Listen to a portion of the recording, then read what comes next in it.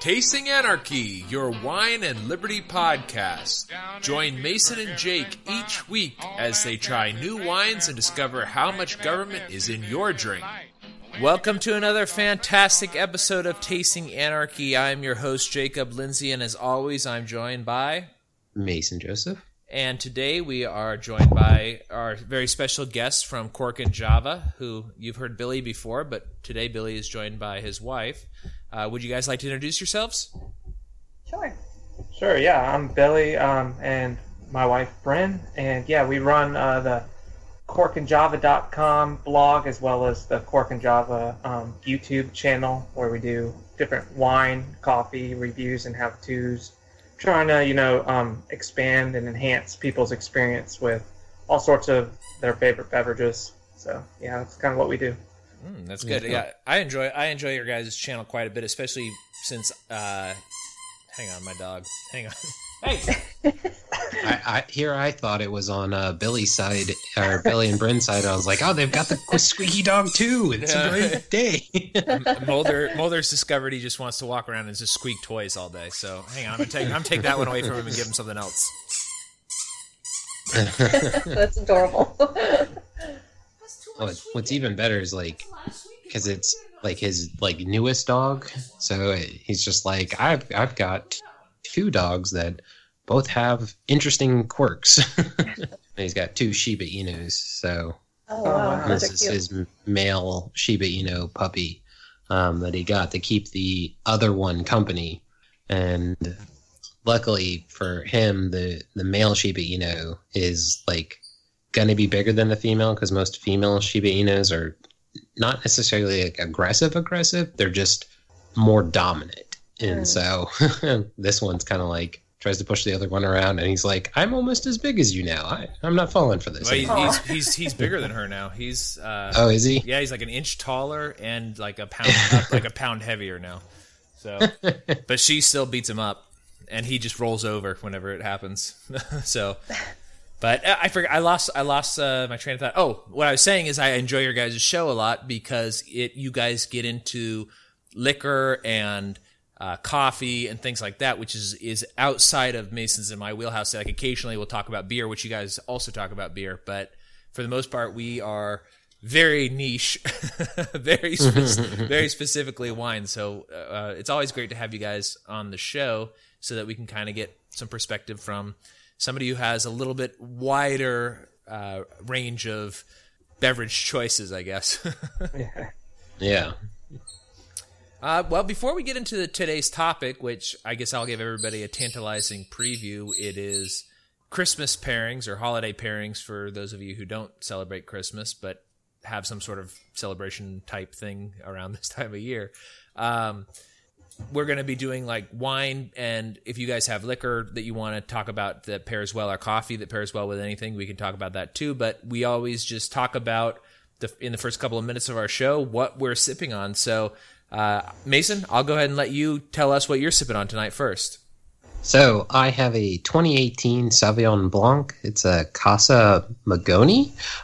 So I got this from a Gold Medal Wine Club. So my final shipment of the one that my wife bought me for my birthday in January showed up for the fourth quarter. It's been crap. Hang on. My chair just collapsed. But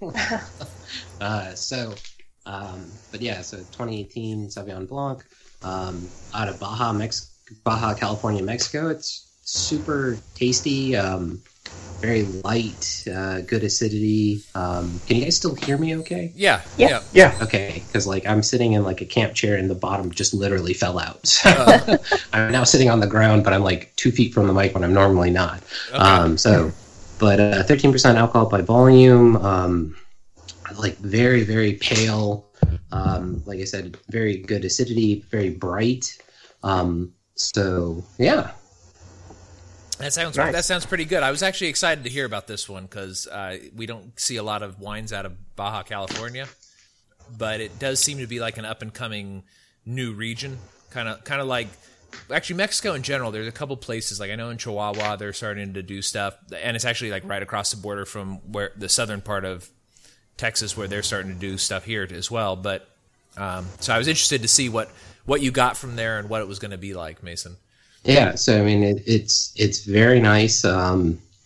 Like the two other wines, they are both red blends, and apparently, like Baja California's blend style is French and Spanish grape varietals. Okay, that's interesting. That makes sense. So, Yeah. I wonder if they have to do a lot of irrigation in that area because of how dry it is. I would imagine. I know that now this is totally different region than Baja, but down in like the Marfa part of Texas, they do put irrigation in, but the one guy who I know that is down there, Mason, are you trying to move that chair? I am trying to get off the floor, and it's very painful at the moment. So I'm sorry for all the extra noise. It's all right. We can pause it if you'd like.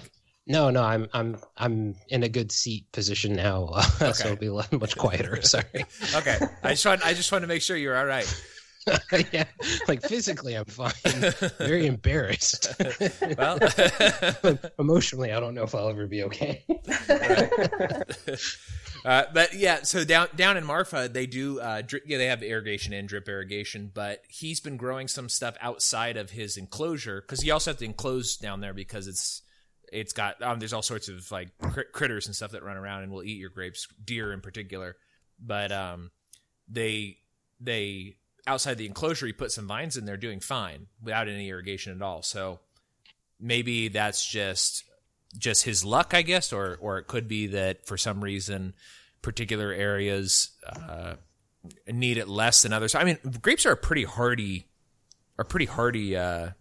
plant. So yeah. Sometimes, And that's the thing is I don't know if Baja California, that area of Mexico, suffers from the same lack of rainfall. Like, so I don't know what like the actual environment there is by comparison to further north in California and other parts of Mexico. I think it's similar to, at least like climate wise. I think it's similar to San Diego. Makes sense. Yeah, but I mean it's long, so who knows? Maybe there's some microclimates and stuff there that make it totally different. I don't know. That's a good thing to look into. So maybe we'll we'll look into that at some point. Well, if it's part of the Gold Medal Wine Club, they give you like a kind of a profile on the region. So I'll see if it has anything about the weather, and report back on the next episode. Oh, that sounds good. Okay, all right. Well, I'm going to get into real quick what I'm drinking just because I'm excited about it and it's really interesting. I'm drinking a wine. It's Mark Harold's. It's from Mark Harold Wine. It's called Petite Collide 2015. It's from California generically, so it's made up of stuff from all over California. It's 15.5% alcohol by volume. I think this is a really interesting blend, and I can't actually find anything about it really online. There are other Collides, but this particular blend I can't find online. It's 58% Petite Sirah, 22% Tempranillo, 1% Graciano, and 1% Carignan. And now Tempranillo, Graciano, and Carignan are all Rioja grape varietals, so they're used in Rioja wine. Then the Petite Sirah, which is the bulk of this, is just kind of out, like it seems like left field to me. Like it's just like this whole other thing that they're using in there. I paid $13 a bottle for this, which is I don't know if that's a good buy or not because I can't find it online. The red blend that is a similar blend to this one from 2015 is $30 a bottle, but it's not this blend. That blend is 42% Petite Sirah, 30% Tempranillo, 25% Graciano, and 3% Carignan. So it's a different blend with the same grapes. I don't know what the difference taste-wise would be, but it's an interesting wine to me. I put this as like an interesting note because I didn't realize this until I started trying to find information out about this. This is the same winemaker that does Flux, which Mason, I've reviewed Flux. I think I've reviewed their Grenache or their Mourvedre on here before, both of which were really good and I like them. And I actually have several bottles of both of those still. And then I haven't reviewed this one or tasted it yet, but there's it's called Acha, A-C-H-A. Mm-hmm. They have a couple of different ones for that as well. It's also a red blend, but it's a Spanish style red blend similar to Rioja. So I guess I'll come back to that. I didn't realize that all three of these were the same winemaker, but they are. This one I think is very good. I'll go ahead and give my tasting notes on it. So I said, look, it's a deep, deep purple. So almost black, but on the very edges, it just is purple. So you can kind of like see that it's actually red. Smell, like I tried to get other smells out of this, but it's just like plum jam.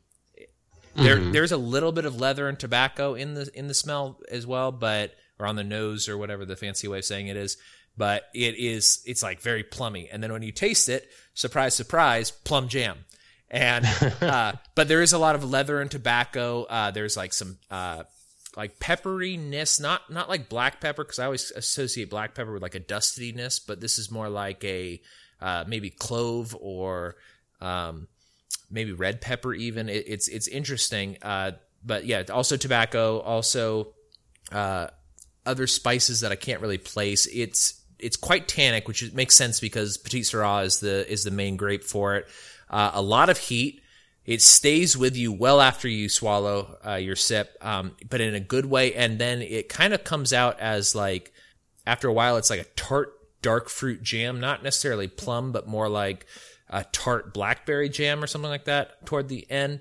I can also tell it's acidic, but that's not what I'm getting. The reason I can tell is, you know, when you like, I don't know if you guys all experience this or not. When I drink something that's like really acidic, like it feels like my pores open up. Do you guys ever get that? Yeah. Like your pores in your mouth? No, on your forehead. In your face. Yeah, like in your face. Yeah.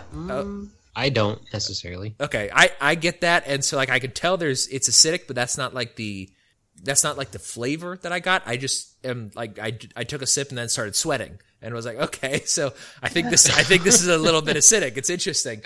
I like it a lot. So like my conclusion on this is it's super interesting.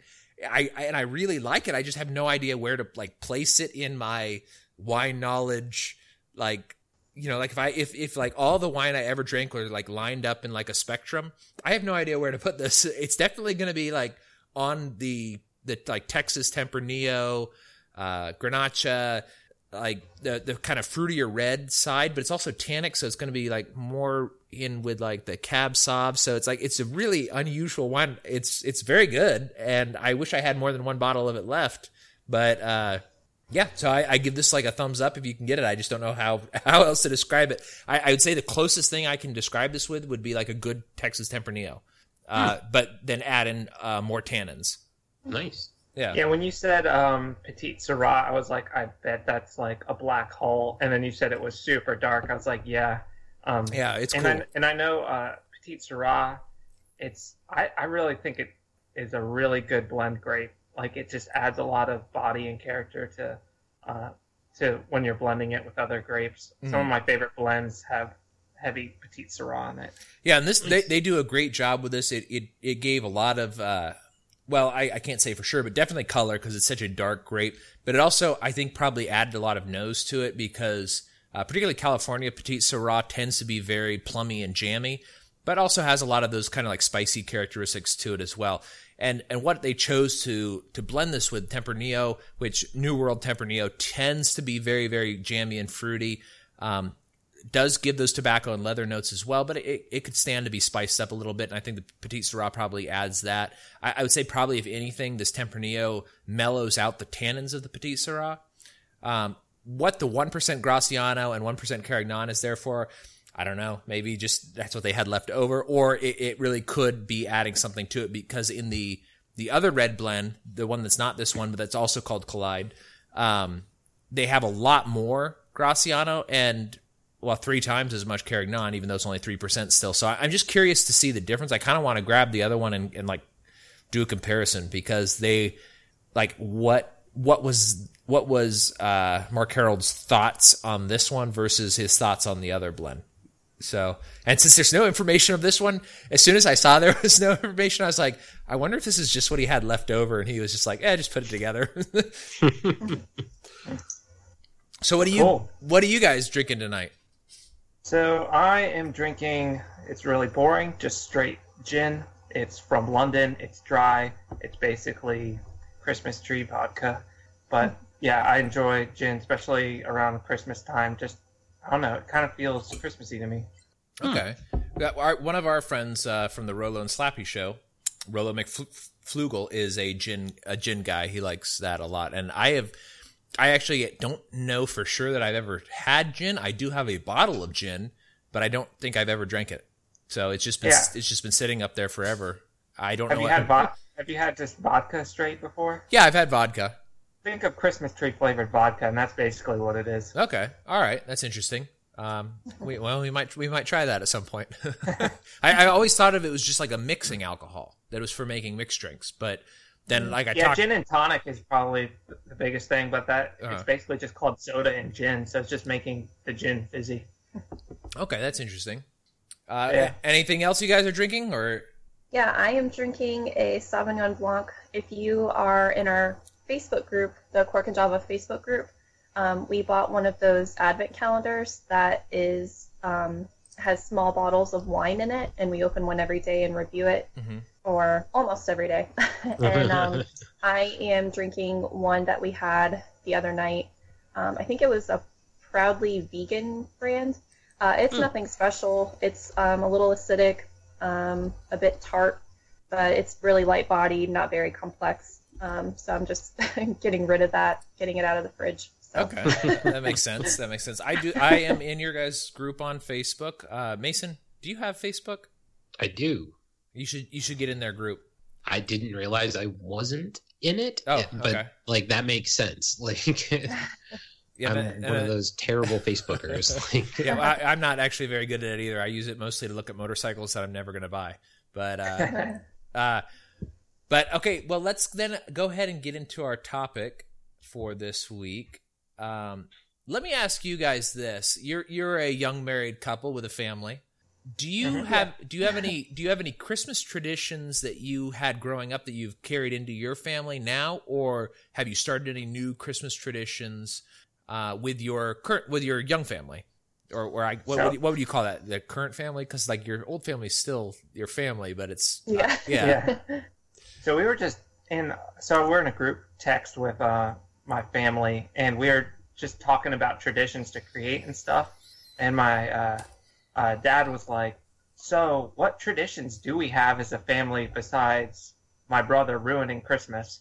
Which, to my knowledge, he only did 1 year, and it was really only Christmas Eve. So, I don't know if we have any like ones that are long lasting. I mean, we do, the general exchanging presents in the morning of Christmas and get family together, but is there anything? Yeah, we tend to celebrate Christmas Eve with my side of the family. My side, growing up, always made like a bigger production of Christmas Eve with extended family. Okay. And, having like the nice dinner and, exchanging gifts with the extended family on Christmas Eve.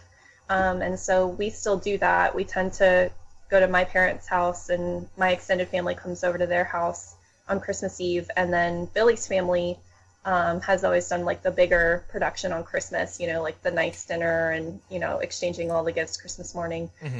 So the past couple years, they've been coming to our house, and the rest of the family has been coming to our house for Christmas morning, and opening presents and having a nice Christmas breakfast and a nice Christmas dinner later. But yeah, we don't have anything like too specific. I started a few things with the kids this year, like, the little advent calendars and, I don't know if you had these growing up. It's basically like a big felt board, and it has 1 through 24 on it, and it's like little pockets, and you take something out of the pocket each day. I've been wrapping little ornaments, and the kids take one out each day and put the little ornament on their, they have a like 2-foot tree in the playroom, and so they just take one out each day. But other than that, I don't really think we have anything super specific. That's pretty we like cute. to decorate cookies and do that kind of stuff each Christmas. I like that one. I like that one with the little slots. That sounds pretty cool. I don't think we ever did anything like that, but I like that one. Yeah. That one's very fun. What about you, Mason? Have you been doing anything new with your daughter? So my wife's been doing a lot more stuff now that my daughter is 3, so she's got a lot more hand control. So they spent like most of yesterday making cookies and then icing them today, and then my wife gave my daughter like 3 little bowls, and in each bowl it had like colored like green sprinkles, red sprinkles, or like the white kind of little candies to sprinkle onto the cookies. So then she, sprinkled the cookies, and then they were packing them up to send them off to my wife's family in California, and then prepping them to be given to my family. As my wife has always given my family like pretzels with a melted Rolo and an M&M on them, like as a gift, because we were always kind of like, hey, we didn't have a lot of money at first, and so we're like, why don't we make something that they'll remember? Because like we've always been kind of the we buy what we need when we need it. Yeah. And everything that we get for Christmas, at least from each other, is more like, oh, I thought you would enjoy this. And if you don't, it's not the end of the world. It's not like I'm, or here's a piece of, here's something small that, like, it directly told me you wanted. So right. We do a lot of that. Like, growing up, my mom got us an ornament each year, like, with the specific, like, kid's name and the year. So my mom caught up with my daughter this year. So she got 3 ornaments already that have all the, her name and the year and everything like that. So that's kind of like the only real direct traditions. Like, my wife's family was more the do everything on New Year's Eve, or not New Year's Eve, Christmas Eve. And my family was do everything during Christmas, but we're going to try to do it the other way around this year. Okay. Where, like, we spend Christmas by ourselves, but have a big, do something on Christmas Eve. But, our work, Jacob. Who knows when I'll get out of work? That's true. It's that's difficult in that industry. Yeah. Well, I think that you both kind of mentioned the dinner or whatever. So that kind of the topic, actually, and my Christmas, I don't really want to get too much into it because ours is highly regimented. Or not really highly regimented. It's like, it's so jam packed full of like weird Lindsay tradition that like there's like, it's like, and at this hour we do this thing, and at this hour we do this thing, and it's all, but we all enjoy it. I'm from a large family, so it's a kind of theater at this point, except for none of us live anywhere near each other anymore. So we don't do that anymore. But I think one day we will kind of go back to it. But we do a big dinner. And one thing that I didn't realize, but people have different main meat dishes for Christmas. And I always thought that ham was just standard. Everybody did ham unless you were Muslim, in which case you wouldn't be celebrating Christmas, or Jewish, in which case you also wouldn't be celebrating Christmas. So I always thought it was ham, but apparently there are other things as well, like roast beef is very popular. And then Mason, when I mentioned that we would be doing wine pairings, you said, oh, well, I'll talk about what I would pair with turkey because it's different than what I talked about for Thanksgiving with turkey. Mm-hmm. So that to me indicates that sometimes you have turkey on Christmas. Like my parents always did a ham, but I think like turkey breast is snuck in there. My wife is actually going to try to do a goose this year. Okay. Oh, wow. Because like goose is the traditional Christmas, like English Christmas, like meat. So we've always talked about doing goose. So we did duck a couple of years ago, Victoria and I. Yeah. And it was so good that we ate all of it or almost all of it on that day. Sick. Yeah, and then we were super sick for like the rest of the day. What about you guys over at Cork and Java? What do you guys eat usually for Christmas? Is your Christmas Eve and your Christmas Day dinners different, or do you guys have like a traditional like main protein source? It's usually different every time. We don't ever do ham just because we're not big fans of it. Okay. But last year we fried a turkey and we also smoked a prime rib. And so we had the dark prime rib and you had the whiter meat from the turkey. Mm-hmm. And yeah, so we had a pretty big variety. We've also had lamb previous years at Billy's parents' house. Mm-hmm. And my family usually does prime rib. We've had a few like oddball years where my mom was like, I'm not doing like the big fancy thing. We're just going to have like subs and that sounds good. Stuff. So it was a really easy, but it was really fun to like change it up too. But normally they do prime rib or turkey or something. Okay. Like that. Yeah. So we always did ham, and it didn't occur to me until later on in life that people did other things. Now forgive my lack of knowledge when it comes to meat, because like beef is beef to me, and then I always forget which one's which. Is roast beef and prime rib the same thing, or are these different things?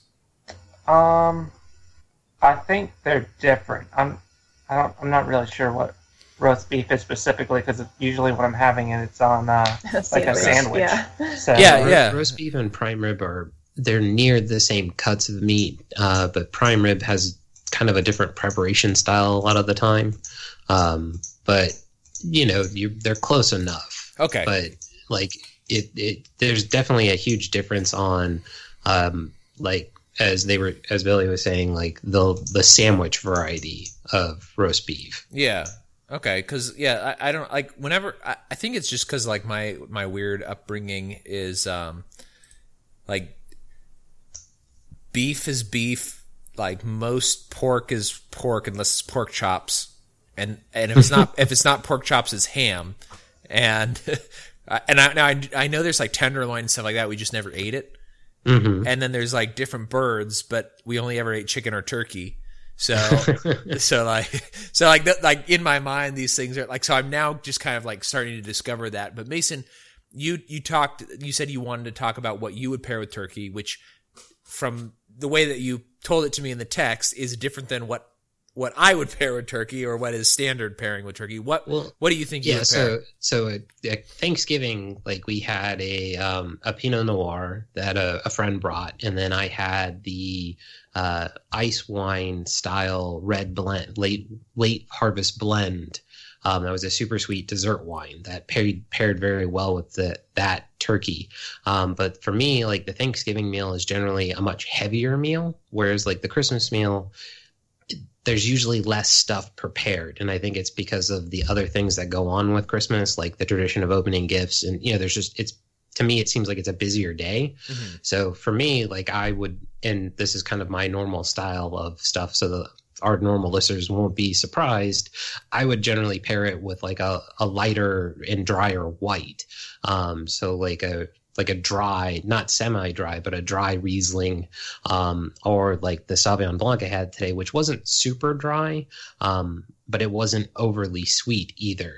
And I would try to get something with a little bit higher acidity for me, because it would kind of refresh your tongue for that turkey, which you'll get a lot of people will do with the reds. So, but it's so interesting. That's just kind of how I usually go. Yeah, I mean, like your pairing style to me is like, I wouldn't say it's not wrong, because you drink what you like and you eat with, and also you and I've talked about this before, is we often don't eat and drink at the same time. We eat and then we drink, or we drink and then we eat. It's just so interesting to me, like your reasoning, because I'm like, it's not wrong exactly, but it sounds weird. What about you guys over at Cork and Java? What would you pair with a turkey, do you think? And feel free. Would pair. Feel free to probably a Pinot Noir if we're going red, just because it's a lot lighter. But I don't know, turkey. You can go a lot of nice white wines as well. Maybe like a Gewürztraminer or even Riesling, semi-sweet. I think would probably go well, just because a lot of our family isn't huge into wine, so. If you get a little sweetness, I think they like it more. Well, that's one of the reasons why I chose, when I did the pairing, Beaujolais, because I thought Beaujolais was going to be, particularly Beaujolais Village, it's Gamay, so it's going to be very jammy, it's not sweet. It is a dry wine, but it is reminiscent of sweet because it tastes so much like fruit. And so I think it's easily accessible for most people. And it goes really well if you're going to either deep fry a turkey or smoke a turkey. I mean, that's what's cool about Beaujolais in general, is that it kind of pairs with everything.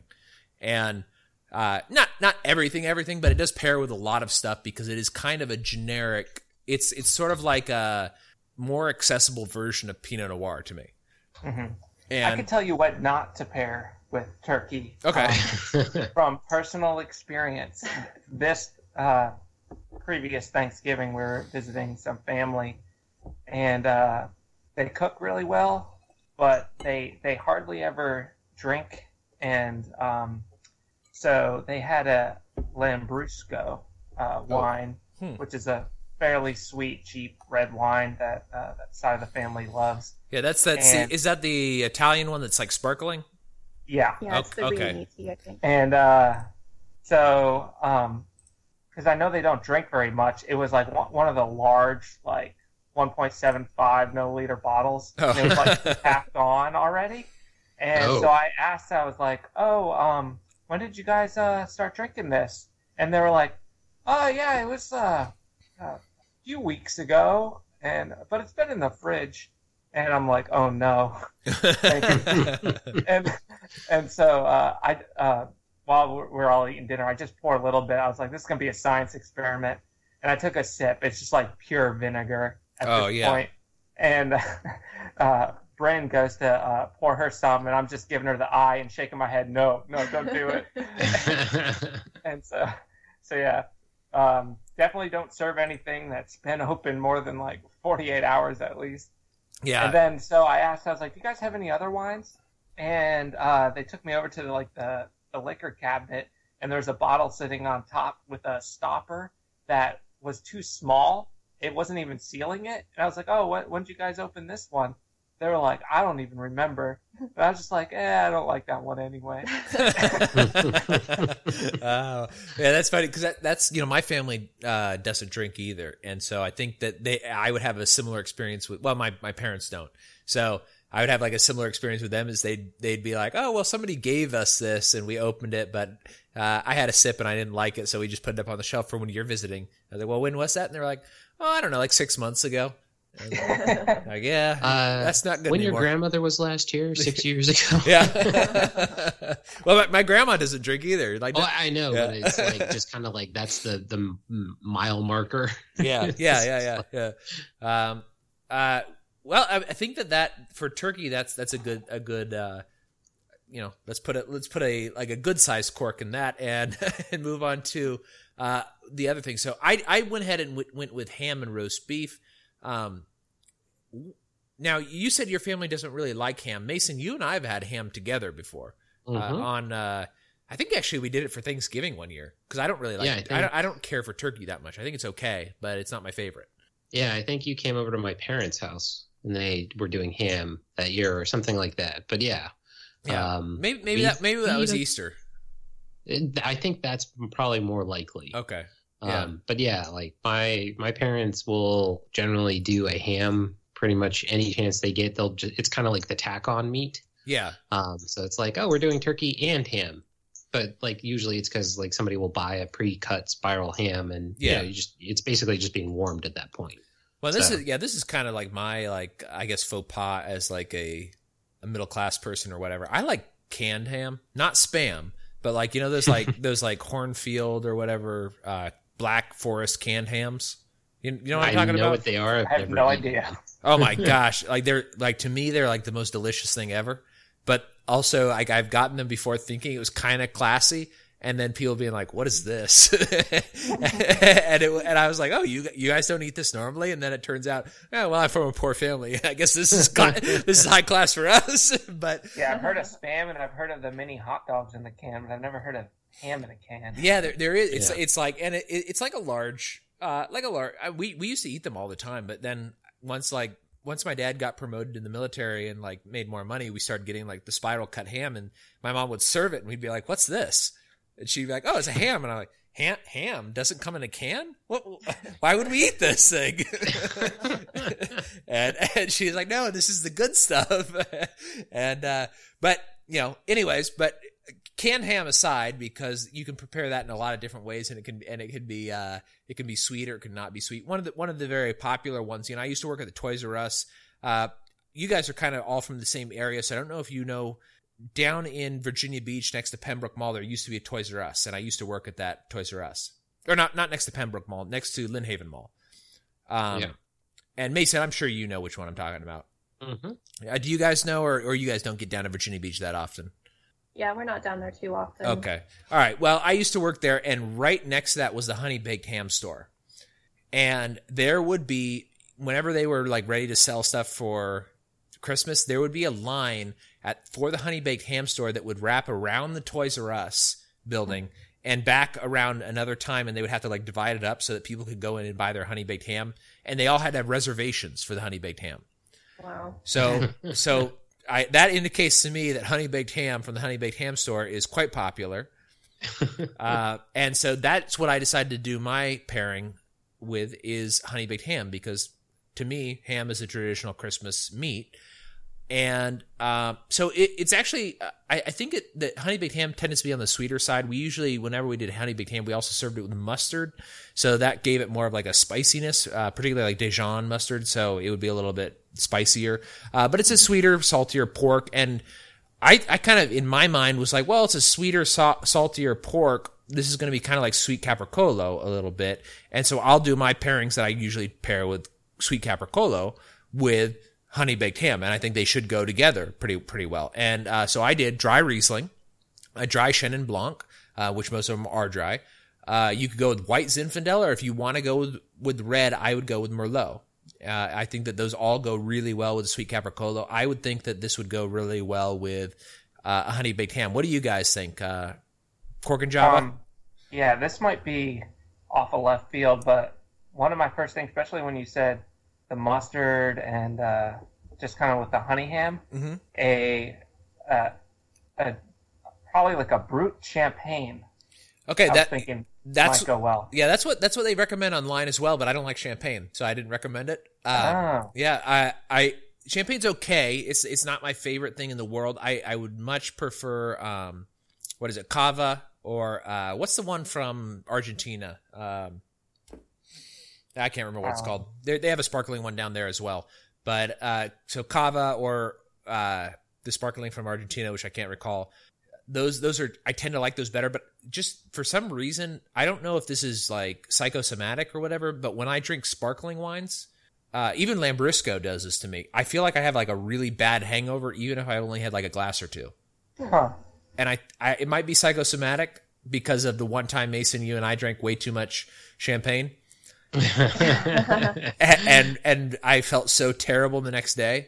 So it may be related to that. I don't know. But what about you, Mason? What do you think you would pair with a ham? I know you always kind of come like with a whole different position on that. Well, so like because I'm highly sensitive to salt, like to me, like a Gewürztraminer, like a sweet wine, because even though ham is generally kind of sweet, I generally don't get the sweeter part of the ham, like the spiral part, like the outside casing. I try to avoid that usually because it's too sweet to me. So like I would possibly go with a Gewürztraminer. But if I was getting trapped in the sweet part, I actually might go Cab Sauv just for the punchiness of it. Okay. So, and even like maybe like a Cab Franc, if I knew it was going to be like, cause sometimes they have like the sugar glaze in addition. And sometimes people pre-apply that and you don't really get to choose. So if I knew that was kind of going to happen, like I'd probably at that point, then go with, like a Cab Franc just to like really try to like cut that sweetness down as fast as possible. Okay. But also not necessarily like blow out my palate fully. Okay. Kind of like trying to rein it in a bit. Okay. All right. Well, that makes sense to me. Although I don't know. Like I think because of the way that you and I drink, it sounds like, oh, that sounds good to me, because like I'm envisioning you and me like eating dinner together and then going and drinking wine rather than like drinking wine while we're eating. True. So on wine related, I think I would pair an IPA beer too with ham and mustard. That's a great pairing. Yeah, that is a really good one too. Yeah, and I think that, what about liquor? You're a lot more versed in liquors and stuff like that. Do you pair liquors with food, or do you just is liquor more like an after dinner thing? I haven't delved into that too much. I mean, liquor is generally so overpowering to most things that I don't know what it would pair with food-wise too much. It's not something that I ever pair with food, so I don't really know. Yeah, liquor is like a nightcap for you. Yeah. Okay. Yeah, like rum would be something, like, because there's like like with this like darker rums, I could see that going with like a ham, but like it usually with liquor it's kind of more of a sipping thing. Okay. Yeah. Not like a enhancement of the meal. I mean, But- they're great to cook with, like rum in different desserts and bourbon meatballs. Like, there's a lot of good things you can do cooking wise, but I don't know about pairing drinking. It just probably overpower anything you're eating. Yeah. Unless Okay. you made it into a cocktail. Like Yeah. mixed it in with other Yeah, things. cocktail. Yeah, I could see that. But Okay. straight, it would probably be too much. Okay. Well, whenever I talk about liquor, I always kind of am referring to a cocktail, just because I don't drink it that much, and I also, I mean, Mason, you can attest to this. I find straight liquor nauseating. Like, just it's so overpowering, the flavor. But also, though, I don't really drink a lot of mixed drinks either. So like that's kind of like a totally out of left field. What about like coffee and that sort of stuff? Is that something that you would pair with food, or is that more of a Yes, It is? definitely. Okay. So Would you pair it with coffee ham? is usually pretty good with a lot of the desserts. Like it's weird because coffee by itself, not sweet.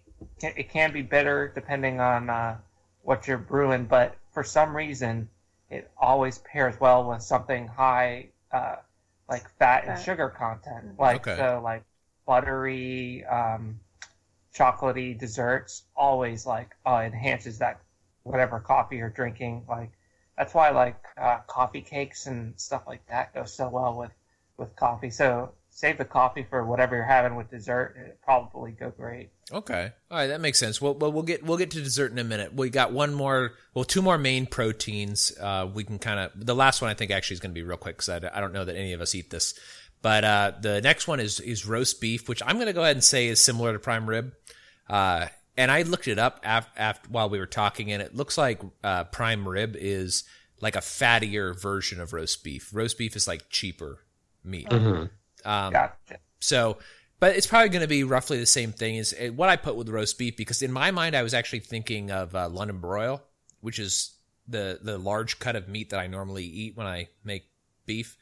And so I said Carmenere, particularly Chilean Carmenere, because it's a little bit bolder. It kind of cuts that fat, it kind of pushes its way through a lot of those beefy flavors to kind of like show itself. And also the fruitiness does kind of complement that as well. But also it's got a little bit of that like black pepper, especially if it's Chilean. It's got some of the like black pepper, tobacco, leather, those kinds of notes on it.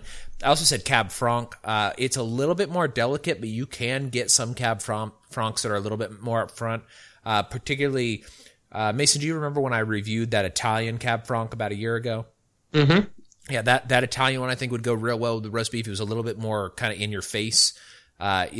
Whereas like the Cab Franc from Loire Valley, I usually kind of put that more on the same level as like Pinot Noir. It's a little bit fruitier, a little bit more flavor forward than Pinot Noir, which tends to be kind of a ghost. But I would say maybe like that kind of bolder Cab Franc from California or maybe Italy or somewhere like that. Cabernet Sauvignon, of course, goes great with beef always. It's just such a classic pairing. It goes well. Tempranillo, particularly the Texas Tempranillos, which are a little bit more high alcohol, bolder in flavor. And also I went ahead and said Merlot again, because Merlot, I do see that also sort of along the same lines as what I see Beaujolais as, is just a good pairing wine. It goes really well with food in lots of different cases. What do you guys think at Cork and Java? What would you pair with prime rib or roast beef? Me, for beef, I like to go pretty old world, something getting away from jammy and sweetness. So maybe like a nice Bordeaux, or something along those lines. Yeah, I like that. Because I don't like when I'm eating like a piece of steak or prime rib to get a lot, like a big jam note when I'm drinking my wine. So that's just a kind of personal preference for me. Yeah. But yeah, obviously I'll go Cab Sav all day with beef. But I don't like those fruit bombs with my food pairings typically. Okay, that makes sense. Yeah, my initial thought was a Merlot or the Cabernet Sauvignon, but you mentioned the Cab Franc, and that's probably like one of my all-time favorite wines. So I'm going to change my answer to that. That's actually my all-time favorite grape varietal as well as Cab Franc. I try to put it in there all the time, and it's such a it reflects sight so well that you can get so many different things out of it. I just went to last month a wine tasting like big wine tasting event in DC, and the theme was it was American wines outside of California. And there was a lot of Virginia producers there, and Virginia does Cab Franc awesome. Like some of the producers in Virginia for their Cab Franc, it's incredible what they're doing. And then there was some producers from New York, from the Finger Lakes region, who were also doing Cab Franc. So different, but also incredible. And it was so interesting to see, kind of to compare those two, because it was also interesting to see how they had the wine tasting event arranged, because it went from northern latitudes to southern latitudes, and kind of going through that order. Also, becoming progressively drunker as I went. It was interesting to see like how light and delicate things were starting up in New York and the Finger Lakes region, and just kind of like slowly crawling further and further south, and then getting into Virginia, and then ending in Texas, when Texas is hardcore fruit bombs. It's so fruity here because it's so hot, high alcohol. And they've been on the vine for so long, they're able to develop a lot of those fruit flavors. But going from the mineraliness from like in like a Cab Franc in New York, Finger Lakes region, and then kind of going around, and Texas does do Cab Franc. I don't think they do it great, but they do it, and it goes from being like this minerally, slaty, delicate wine into this like bold, in your face fruit punch. It's so interesting to kind of see how that works. But definitely one of my favorite grape varietals too. Mason, what do you think? So I probably would go, like you said, the Carmenere, or a Tempranillo, but probably like a Spanish one. Okay. So a little more old world, so less of the fruit bomb, but like the Carmenere, like just for the pepperiness, so like probably Chilean. But that's assuming it's beef, kind of more of the style that like my family traditionally does, which is like, kind of salt and black pepper as the main, and garlic as the main flavorings. But if you got like more exotic with the flavorings, like a lot more rosemary or thyme or, ginger, like these other flavorings in there, that it would, so it really kind of depends on if it's, the focus is the meat, like for the person preparing it, or if there's a bunch of other things that are coming with it. Okay. And then, kind of again, like possibly a dry Riesling, if the flavors are less about the beef flavor. Okay. And more like kind of herby and that sort of thing. Yeah.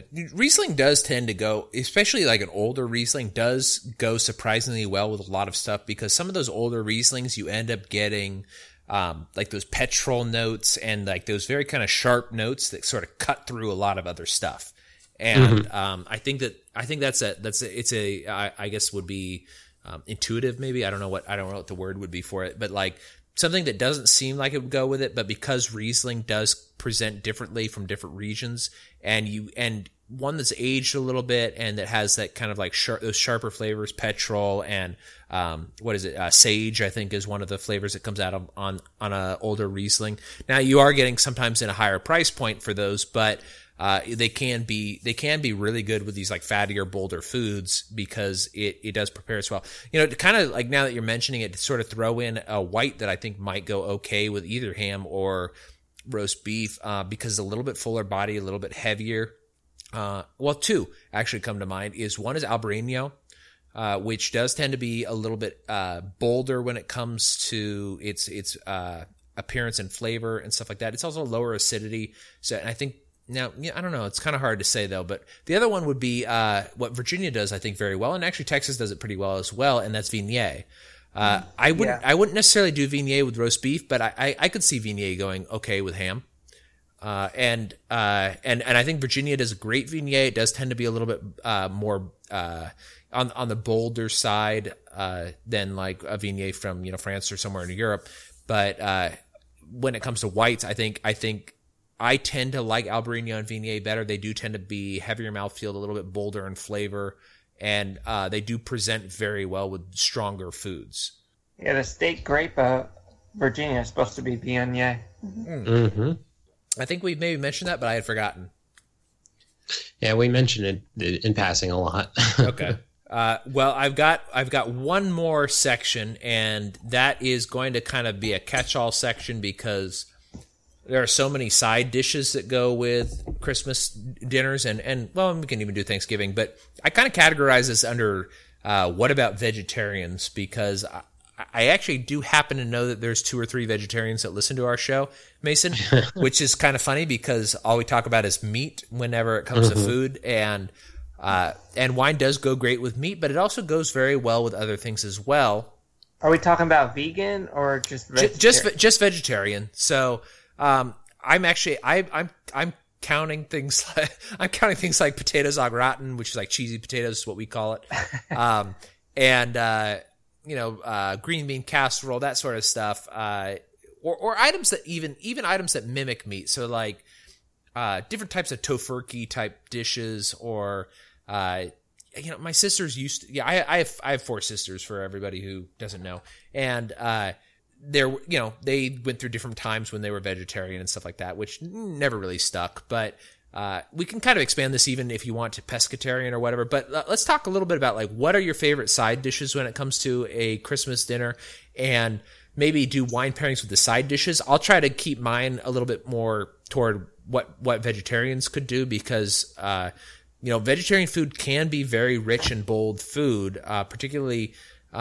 Mason, you like this a lot. Is a lot of Indian dishes are vegetarian, and they are very bold. But there's a lot of side dishes for Thanksgiving that are also vegetarian, not necessarily vegan, but vegetarian. And there's a lot of great pairings for that. So, Cork and Java, what are some of your favorite side dishes that you guys have when it comes to the holidays? I think we both agree that mashed potatoes is the must-do side dish of any big meal. And I don't know, for me, I know it's kind of controversial. A lot of people are burned out with it, but a oak bomb Chardonnay goes well, I think, with anything with butter in it. Yeah. And the mashed potatoes we make are heavy in butter. So, Mason and I actually, until I've started kind of branching out and going to like wine events, I sort of avoided Chardonnay a lot. What are some of the flavors that people can expect from an oaked Chardonnay? So you'll get a lot of creaminess, a lot of vanilla, a lot of just anything that you would expect from something aged in oak for a while. You might get a little bit of apple. That's pretty common in a lot of Chardonnays, although my favorites don't typically have much apple in it. Okay. What are some of the other characteristics that you would say, Brent? No, that was all I had. Yeah. Well, that's kind of what I would expect. Now, I know that like it's very popular, or it was for a very long time, and now it's kind of out of favor. But like heavily oaked Chardonnays in California were very popular, and now people are kind of going like, that's not what we want. We want Chardonnay to be more expressive of the grape. But I think it's kind of more of a I mean, it is a matter of taste but it's also it's oaking is kind of a science in itself. It's deciding how long to leave it in and figure out how much are you doing new oak or are you doing old oak, and how long are you leaving in? Is it French oak? Is it American oak? Is it Russian oak? Like what are the flavors you're trying to get out of that? And I think that's very interesting when it comes to Chardonnays. And now, Mason and I used to say this like almost every episode whenever Chardonnay would come up. I'd be like, I don't know that I've ever had a Chardonnay. And Mason's like, you probably had one. And now I know that I've had lots of Chardonnay because I went to that wine event, and there's a lot of people in America doing Chardonnay. Oregon does very good Chardonnay. And I think I do prefer the unoaked because it reminds me a lot more of like Chenin Blanc or really any of the ones that say Blanc on them. It reminds me of like a crisp white wine. And but I could see with potatoes something like that going with it. Mason, what would you pair with potatoes? I don't know if I would pair anything directly with potatoes, because like they were saying, heavily buttered, but like that's not usually like you've had my wife's potatoes, like mashed potatoes, like where she does in the crock pot. Yeah, it's good. Or can do in the crock pot. So like those are usually pretty salty and peppery. So like again, like I like maybe not a Chardonnay, but like a Viognier, kind of like something that's going to stand up to like the heavy coating that potatoes will give you. But like potatoes itself, like I wouldn't directly say. Okay, well, that's interesting because, like, for me, I did put potatoes in my notes because that is one of the ones that I could think of that was vegetarian, and I said I would choose Rhone Village because it's fruity and spicy, and I think that goes well with a starchy food. I also said Australian Shiraz because Australian Shiraz has similar characteristics. It does tend to be spicy a little bit, and it is very, very fruity. And I think like fruit and spice goes very well with something that's starchy. But you know what? With your guys' answers, I'm starting to kind of reconsider it a little bit. I think maybe I need to branch out a little bit more into white wines because all of my answers for all of these, for the most part, are red wines. And whenever something that's like full-bodied and tannic doesn't go with it, I go with something that's a fruit bomb. And so like I'm kind of a one-trick pony in that case. Any other sides, Mason? Do you have any sides that you particularly like, and that you have something that you might think was a good pairing with it? Well, as you know, since you've had a lot of these meals, or in these meals and passing it in my house, or at least with my wife cooking, we do a lot of Brussels sprouts. Yeah, now, I do like that. Brussels sprouts halved, and then we've taken to doing them in a cast iron pan now, so they get like a good char on them. That's the best. Yeah, exactly. So with those, like, again, like, because it's the Brussels sprouts, like, I want something that's a little more clean, because the Brussels sprouts have such a unique and complex flavor. Yeah, they do. So again, like, I would probably be going something in a white, but like kind of like a weaker white. So not that like Sauvignon Blanc is necessarily weaker, but like a lot of Sauvignon Blancs, like on the lower price point, don't have a significantly complex flavor.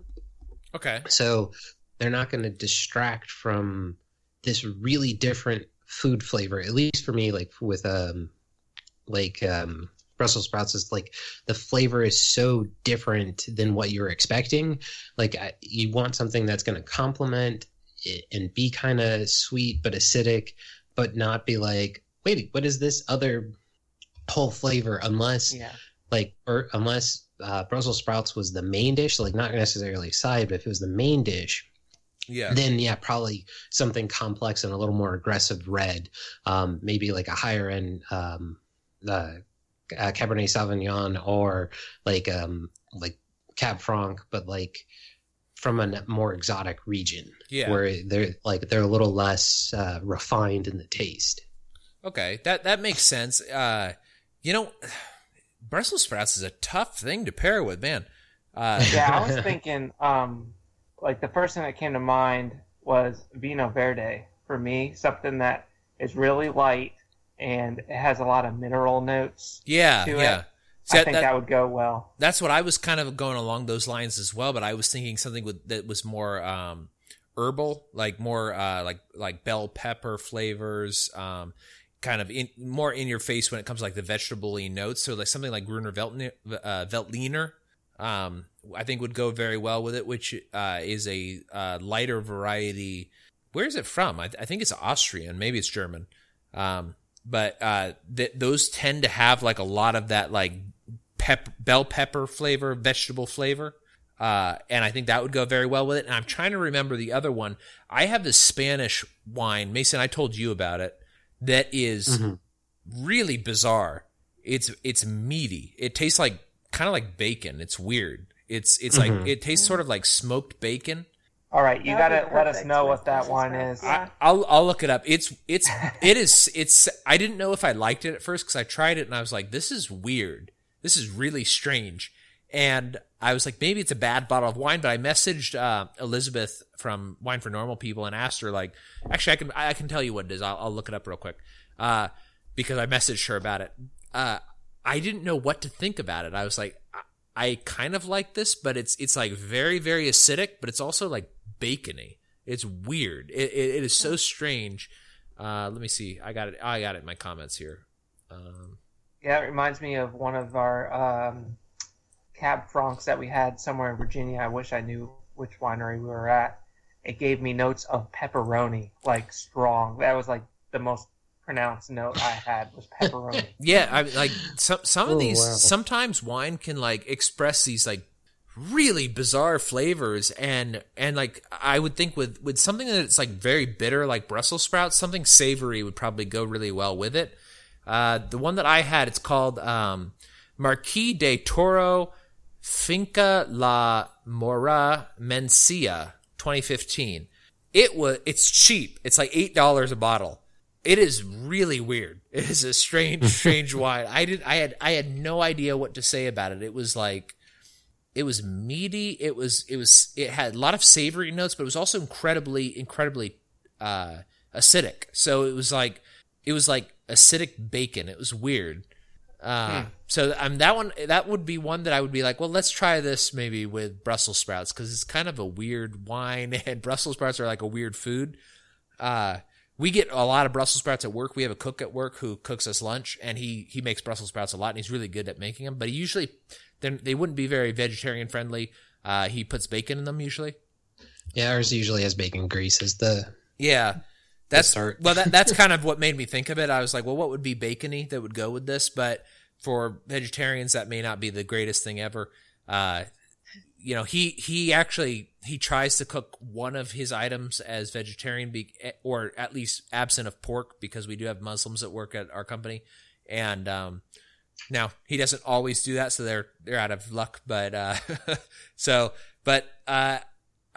was trying to think one other thing that I put. So I did actually talk about the starches, like you guys at Cork and Java talked about them, but.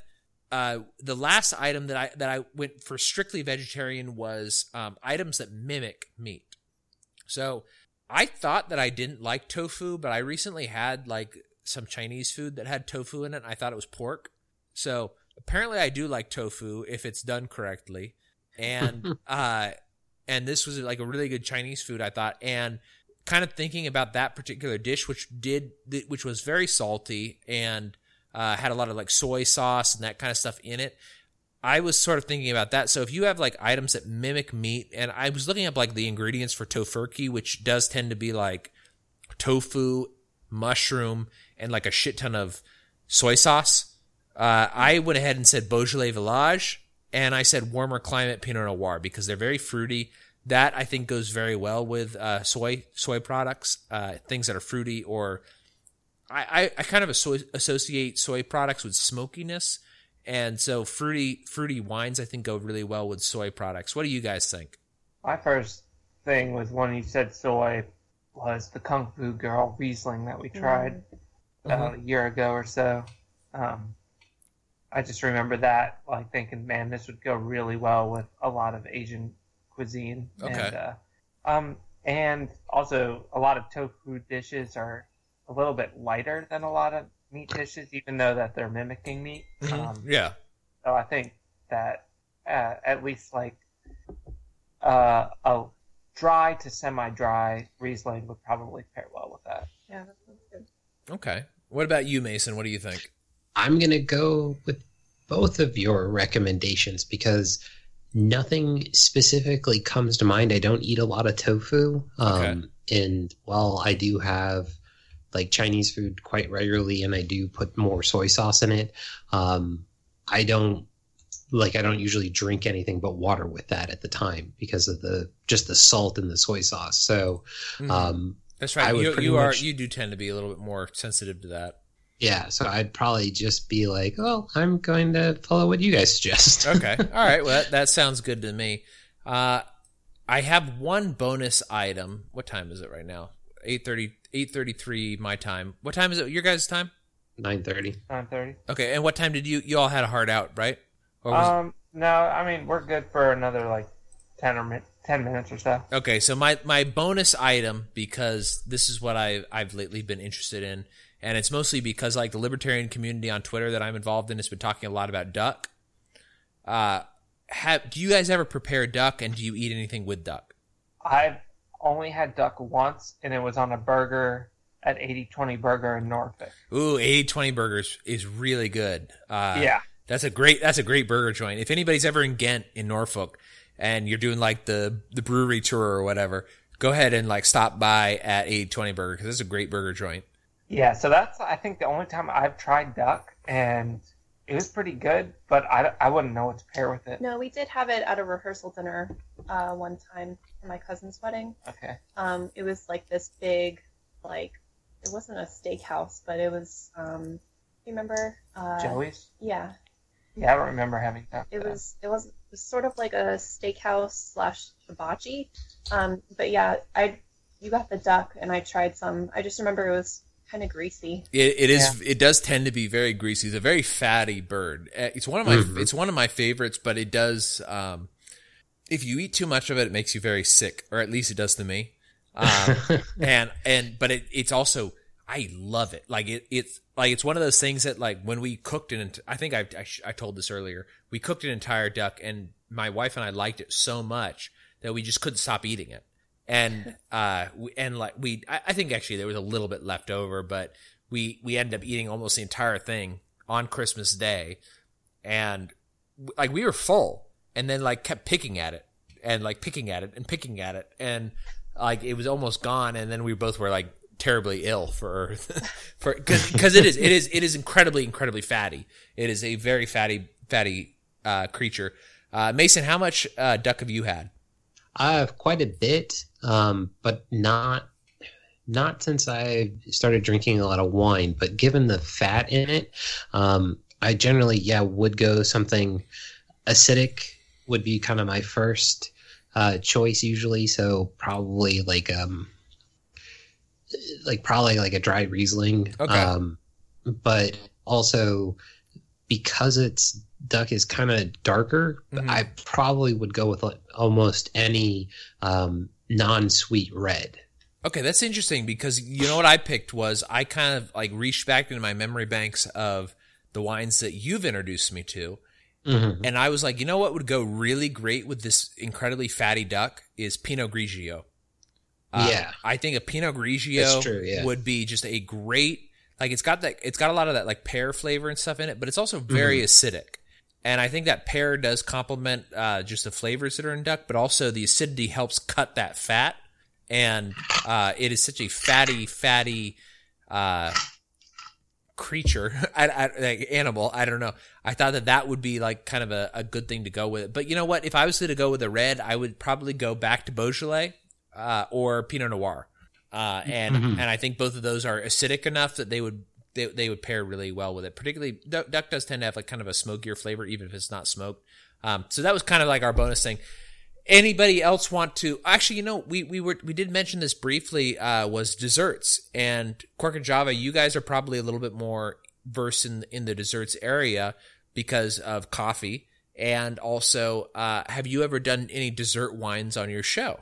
Yes, okay. And we've done a few. We've done a tawny port, which ports usually go well with a lot of different desserts. Mm-hmm. I mean, the standard rule for pairing wine and dessert is you always want to have the wine sweeter than whatever you're eating. Right.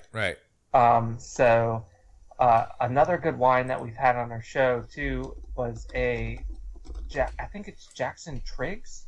Is that it? Yeah, that sounds right. Yeah, it's an ice wine from Canada. Okay.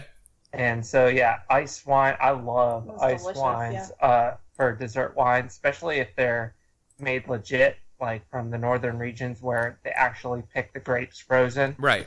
As opposed to a lot of times the places further south, they'll pick the grapes and then throw them in a freezer. But yeah, there's a lot of really good dessert wines, but then there's a lot that are just like almost syrupy and kind of gross. Yeah. So, I think the Jackson Triggs was amazing ice wine, mm-hmm. and I would definitely recommend that for pairing with dessert. Mm-hmm. And one of the best pairings for dessert wine that I've had is like cream cheese or like a cream cheese icing. I don't know what it is, but it is so good with dessert wines. Mm-hmm. Well, you know, the only dessert wine that I wouldn't even say I drink it regularly, but one that I don't pass up if it's offered to me is I don't know if I'm going to pronounce this correctly. It's Sauternes. Is that correct? Mason, do you know? I don't know specifically that one. Sauternes. It's spelled. Hang on, let me look it up real quick. It's spelled I guess it's on the lighter side of ice wine, so it's not quite as thick as an ice wine, but it's on the sweet side of wines, and it's Sauternes,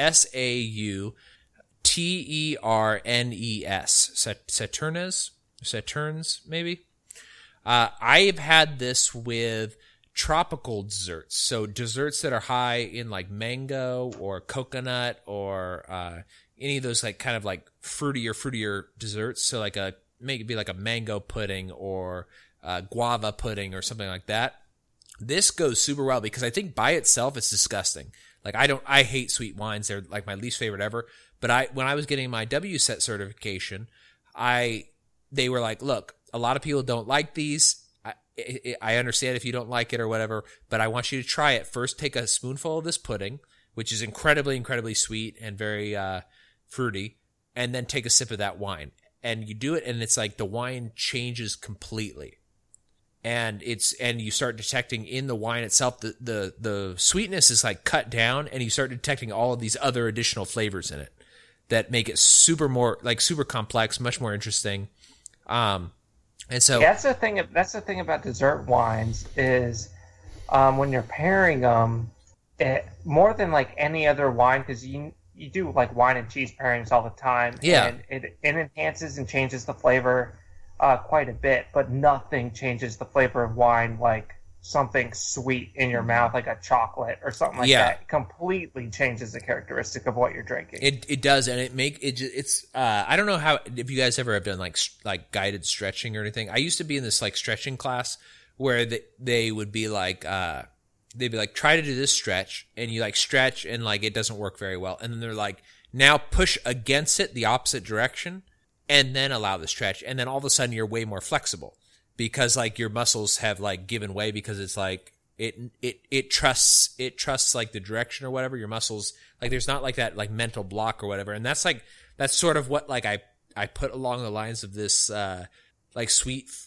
foods with dessert wines, is that like you take a dessert wine when you haven't eaten anything sweet and you're like, oh my gosh, this is nauseating, it's sweet, it tastes like syrup or whatever, and then you eat like a pudding, like a pudding packed with sugar and fruit flavor, and then you sip this wine and your body's like, no, I trust you, you just ate this like ridiculous pudding and now you're drinking this ridiculous wine. And then like it opens up and clicks in your mind and you're like, oh my gosh, there's this and this, there's this and this, there's this, there's all of these different flavors that I didn't see before because it was just like kicked out of my mouth by the sweetness. And I've always detected that with ice wines as well, because we get ice wine occasionally here because my wife likes sweeter wines.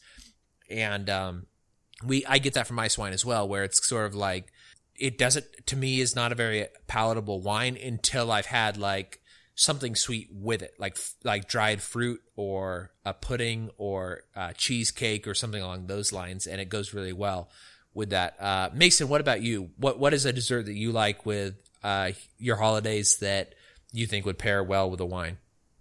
Because you actually you recently had an ice wine. Actually, I did. I had my first ice wine. They cheated as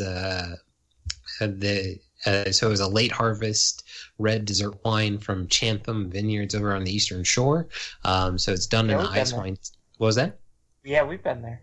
Yeah, so this was done in the ice wine style, but they did it by putting it in the freezer, basically. But it was like nauseatingly sweet up front, but then like as you kind of let it, like you have the second sip is really good. So for Thanksgiving, my wife made a pumpkin pie where she roasted the pumpkin and then like went through the whole process from there. Now she did use crushed cookies as the base of it, but so like for me, like this late harvest red dessert wine from Chantham Vineyards, like I want to get another bottle. I thought it was fantastic, super sweet, but like with a pumpkin pie, which isn't necessarily always sweet, especially the way like I had my wife like slowly pull back on the sugar because she made like 3 different versions of this pie to kind of dial it in. Yeah. So we were only getting the sugar from the cookies that were crushed up.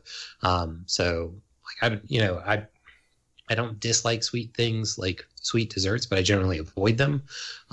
So like a good pumpkin pie pretty much will always be like especially in the holiday season, like Thanksgiving to Christmas, like a good dessert to me. So, Yeah. Yeah. The one dessert that the one dessert wine that I'll mention, and I've only actually ever had this once. Have any of you guys had, I think it's called Tokai or Tokai. It's Hungarian. It's no, I haven't. Okay. It's made basically from like raisins. It's really, really, really, really sweet. I've had it one time because they sell it at the Russian store. And my wife is Ukrainian, so we get a lot of stuff from the Russian store. And, I got it just going like, well, I wonder what this is or whatever. And it is ungodly sweet. But there's a sweet dessert that we occasionally get as well, which is Turkish Delight. And Turkish Delight is also nauseatingly sweet. But Turkish Delight with Tokai or Tochai or Toki or however you say it is really, really, really good because they both taste good when you have them together. When you have them separate, like to me, it's just like ugh, like it's just too much. But when you have them together, it's really good. So it's spelled Tokaji, and I think it's spelled Toki or Tokai. So or it's said that way. It is a very concentrated wine. Like I said, I think it's either made from what they call noble rot, which is grapes that have been rotted by this particular type of mold, or it's raisins, but I don't recall which one. And so that I think would be an interesting dessert wine. But I feel like we can't not mention this because it's widely available. Well, so is Saturna's, but Port, which we did mention earlier. Port is actually a very popular dessert wine, and it is widely available. You can get it at a very wide range of price ranges. You can go, from very inexpensive to very, very expensive. But because we have Cork and Java on here, I also wanted to kind of double back on what type of coffee goes the best with what types of desserts, because I don't really know how that all works out. I know that some coffee can be very darkly roasted and very bitter, and some of it can be lightly roasted. Like I occasionally have a type of Swiss instant coffee that I like a lot. It's very, very light, and with cream, it's great. But like by itself, coffee's not for me. It's too bitter. But what would you guys say? Like when it comes to like, well, either or. You can do both if you want. You can do coffee, and you can do different types of liquor or mixed drinks. So with coffee, it's not as diverse, I would say, as wine. So generally, most coffee is going to pair well with pretty much the same things. Mm-hmm. But a lighter roast coffee is going to be a lot more acidic and a lot more fruit notes and like citrus notes than a medium or darker roast. Mm-hmm. And I think with desserts, a medium to darker roast has a lot more of that kind of chocolate, kind of caramel kind of flavors, a lot more kind of nutty flavors typically. And it depends on the region where you're getting the coffee too. Like if you're getting some from like Ethiopia or Uganda in Africa, it's going to be a lot earthier than like your South American coffees. Right. But it really depends, but pretty much all coffee is going to go well with most desserts. Like, doesn't really matter. The sweeter you go, it doesn't matter. Coffee's gonna pair well with it. So it's not like wine where you have to try to make sure the wine is sweeter than whatever you're drinking. I mean, I only drink coffee pretty much straight black, so okay. It's not only has the natural sweetness of the caramelized sugars in the bean when you're roasting it, which isn't super high. So right.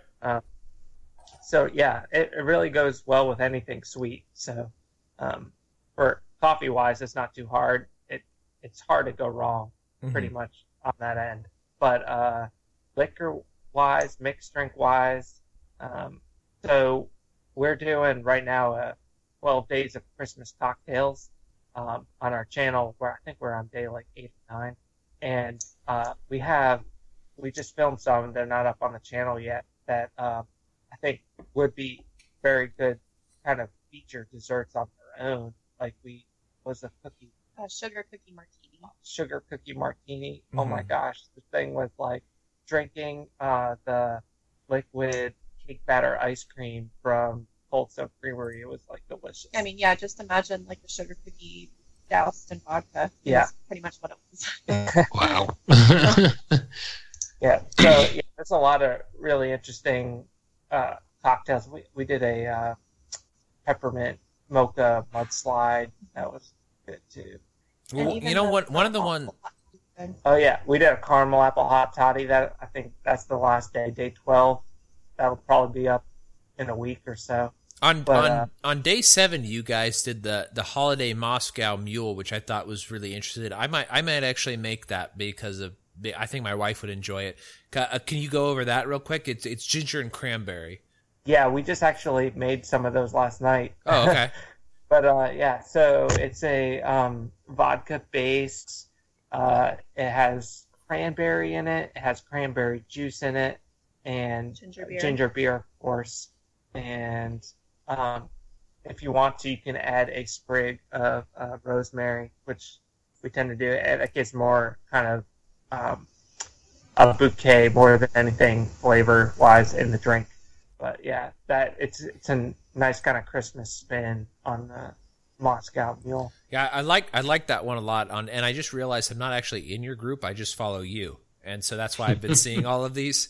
Yeah. But yeah, that Moscow Mule one to me, like that sounded really cool. So if anybody wants to like check out cool mixed drinks, this is a great channel to. Or it's not a channel on Facebook. What do you call it? Just a page?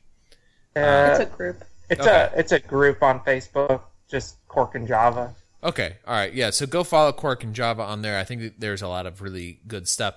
I think that's all I've got in my notes. Mason, do you have anything else you wanted to talk to Cork and Java about before we close out the show? Not tonight, but I appreciate them coming on. It was great talking to them. All right, do you guys want to go ahead and do your plugs one more time before we sign off?